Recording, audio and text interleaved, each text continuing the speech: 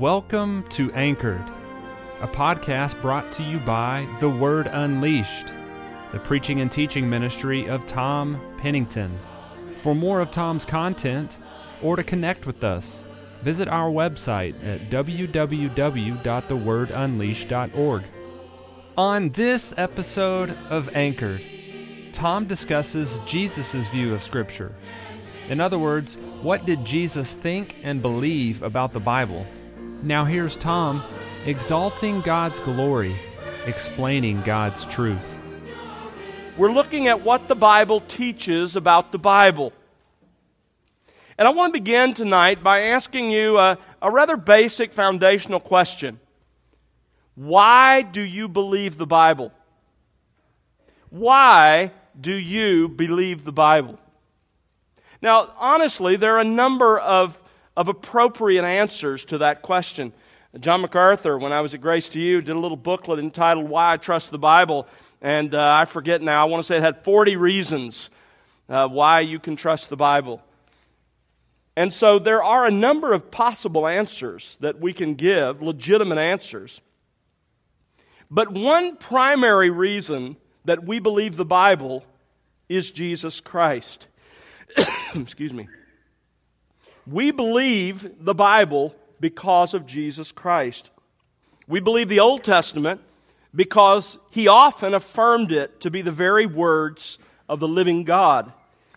We believe the New Testament because Jesus pre-authenticated it by choosing the men who would be His representatives and would write it. So our ultimate authority then, in a very real sense, is Jesus Christ. And Jesus' view of the Scripture could not have been any higher. What did Jesus teach about the Scripture? I want to begin and end tonight with the same text. Turn with me to Matthew chapter 5. Matthew chapter 5. And I want you to see, as Jesus begins the Sermon on the Mount, as He really gets into the body of His teaching, what He believed about the Scripture. Verse 17. Do not think, Jesus says, that I came to abolish the law or the prophets. You know that the law and the prophets, shorthand for the 39 books we call the Old Testament. They were structured, ordered differently, as we'll see later, in first century Judaism, but the same content. Jesus says, I didn't come to abolish the law or the prophets, but to fulfill. In the first century, those 39 books we call the Old Testament were already considered to be the inspired Scripture. And Jesus here unequivocally identifies those 39 books as God's very words to us.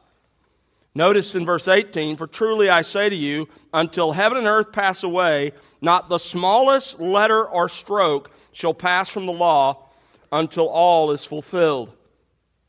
Jesus didn't come to do away with the revelation of God, but rather to fulfill it. He explained the Old Testament in His teaching, He obeyed the Old Testament in His life, and He embodied the Old Testament and its ceremonies and its pictures in His person. As I said, verse 18 outlines for us Jesus' view of Scripture. He says, the law. In the New Testament, the word law often refers to the entire Old Testament Scripture. And that's clearly how Jesus is using it here. Because in the previous verse, He uses the two terms, law and prophets, speaking of the entirety of the Old Testament. He's simply using the shorthand of the law, which is often done to speak of the entire Old Testament as well. So what Jesus says in verse 18 is His view of what we call the Old Testament. It was the Scripture as it existed at that time.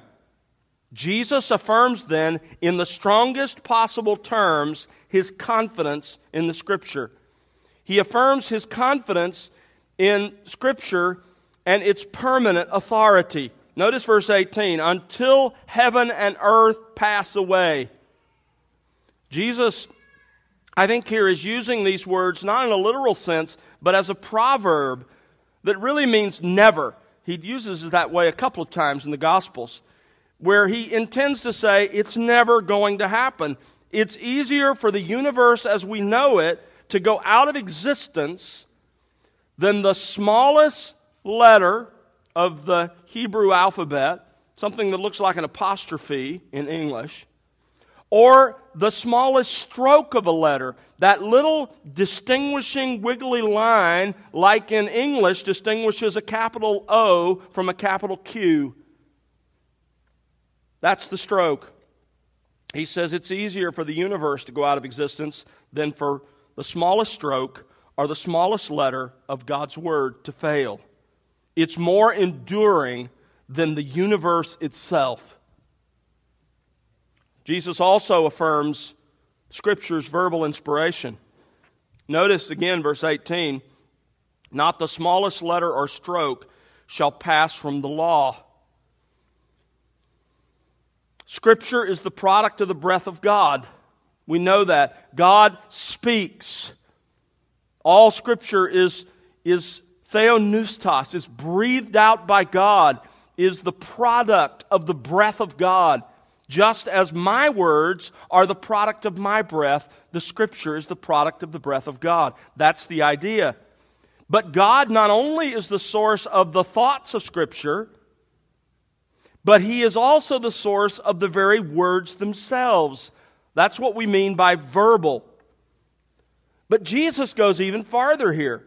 Here, in verse 18, Jesus says that the Old Testament Scriptures are breathed out by God, not only in their individual words, but even down to the smallest individual letters and the smallest strokes that distinguish one letter from another.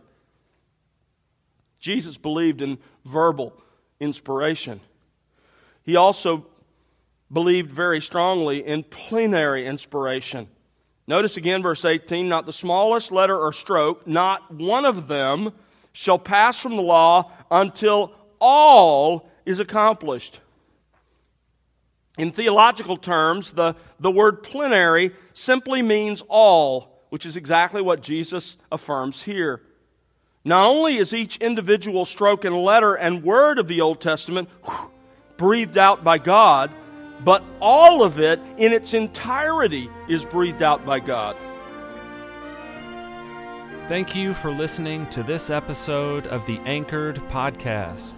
If you'd like to access additional content from Tom, or if you're interested in partnering with The Word Unleashed, please visit our website at www.thewordunleashed.org and be sure to connect with us on social media. We look forward to studying God's Word together with you on the next episode of Anchored.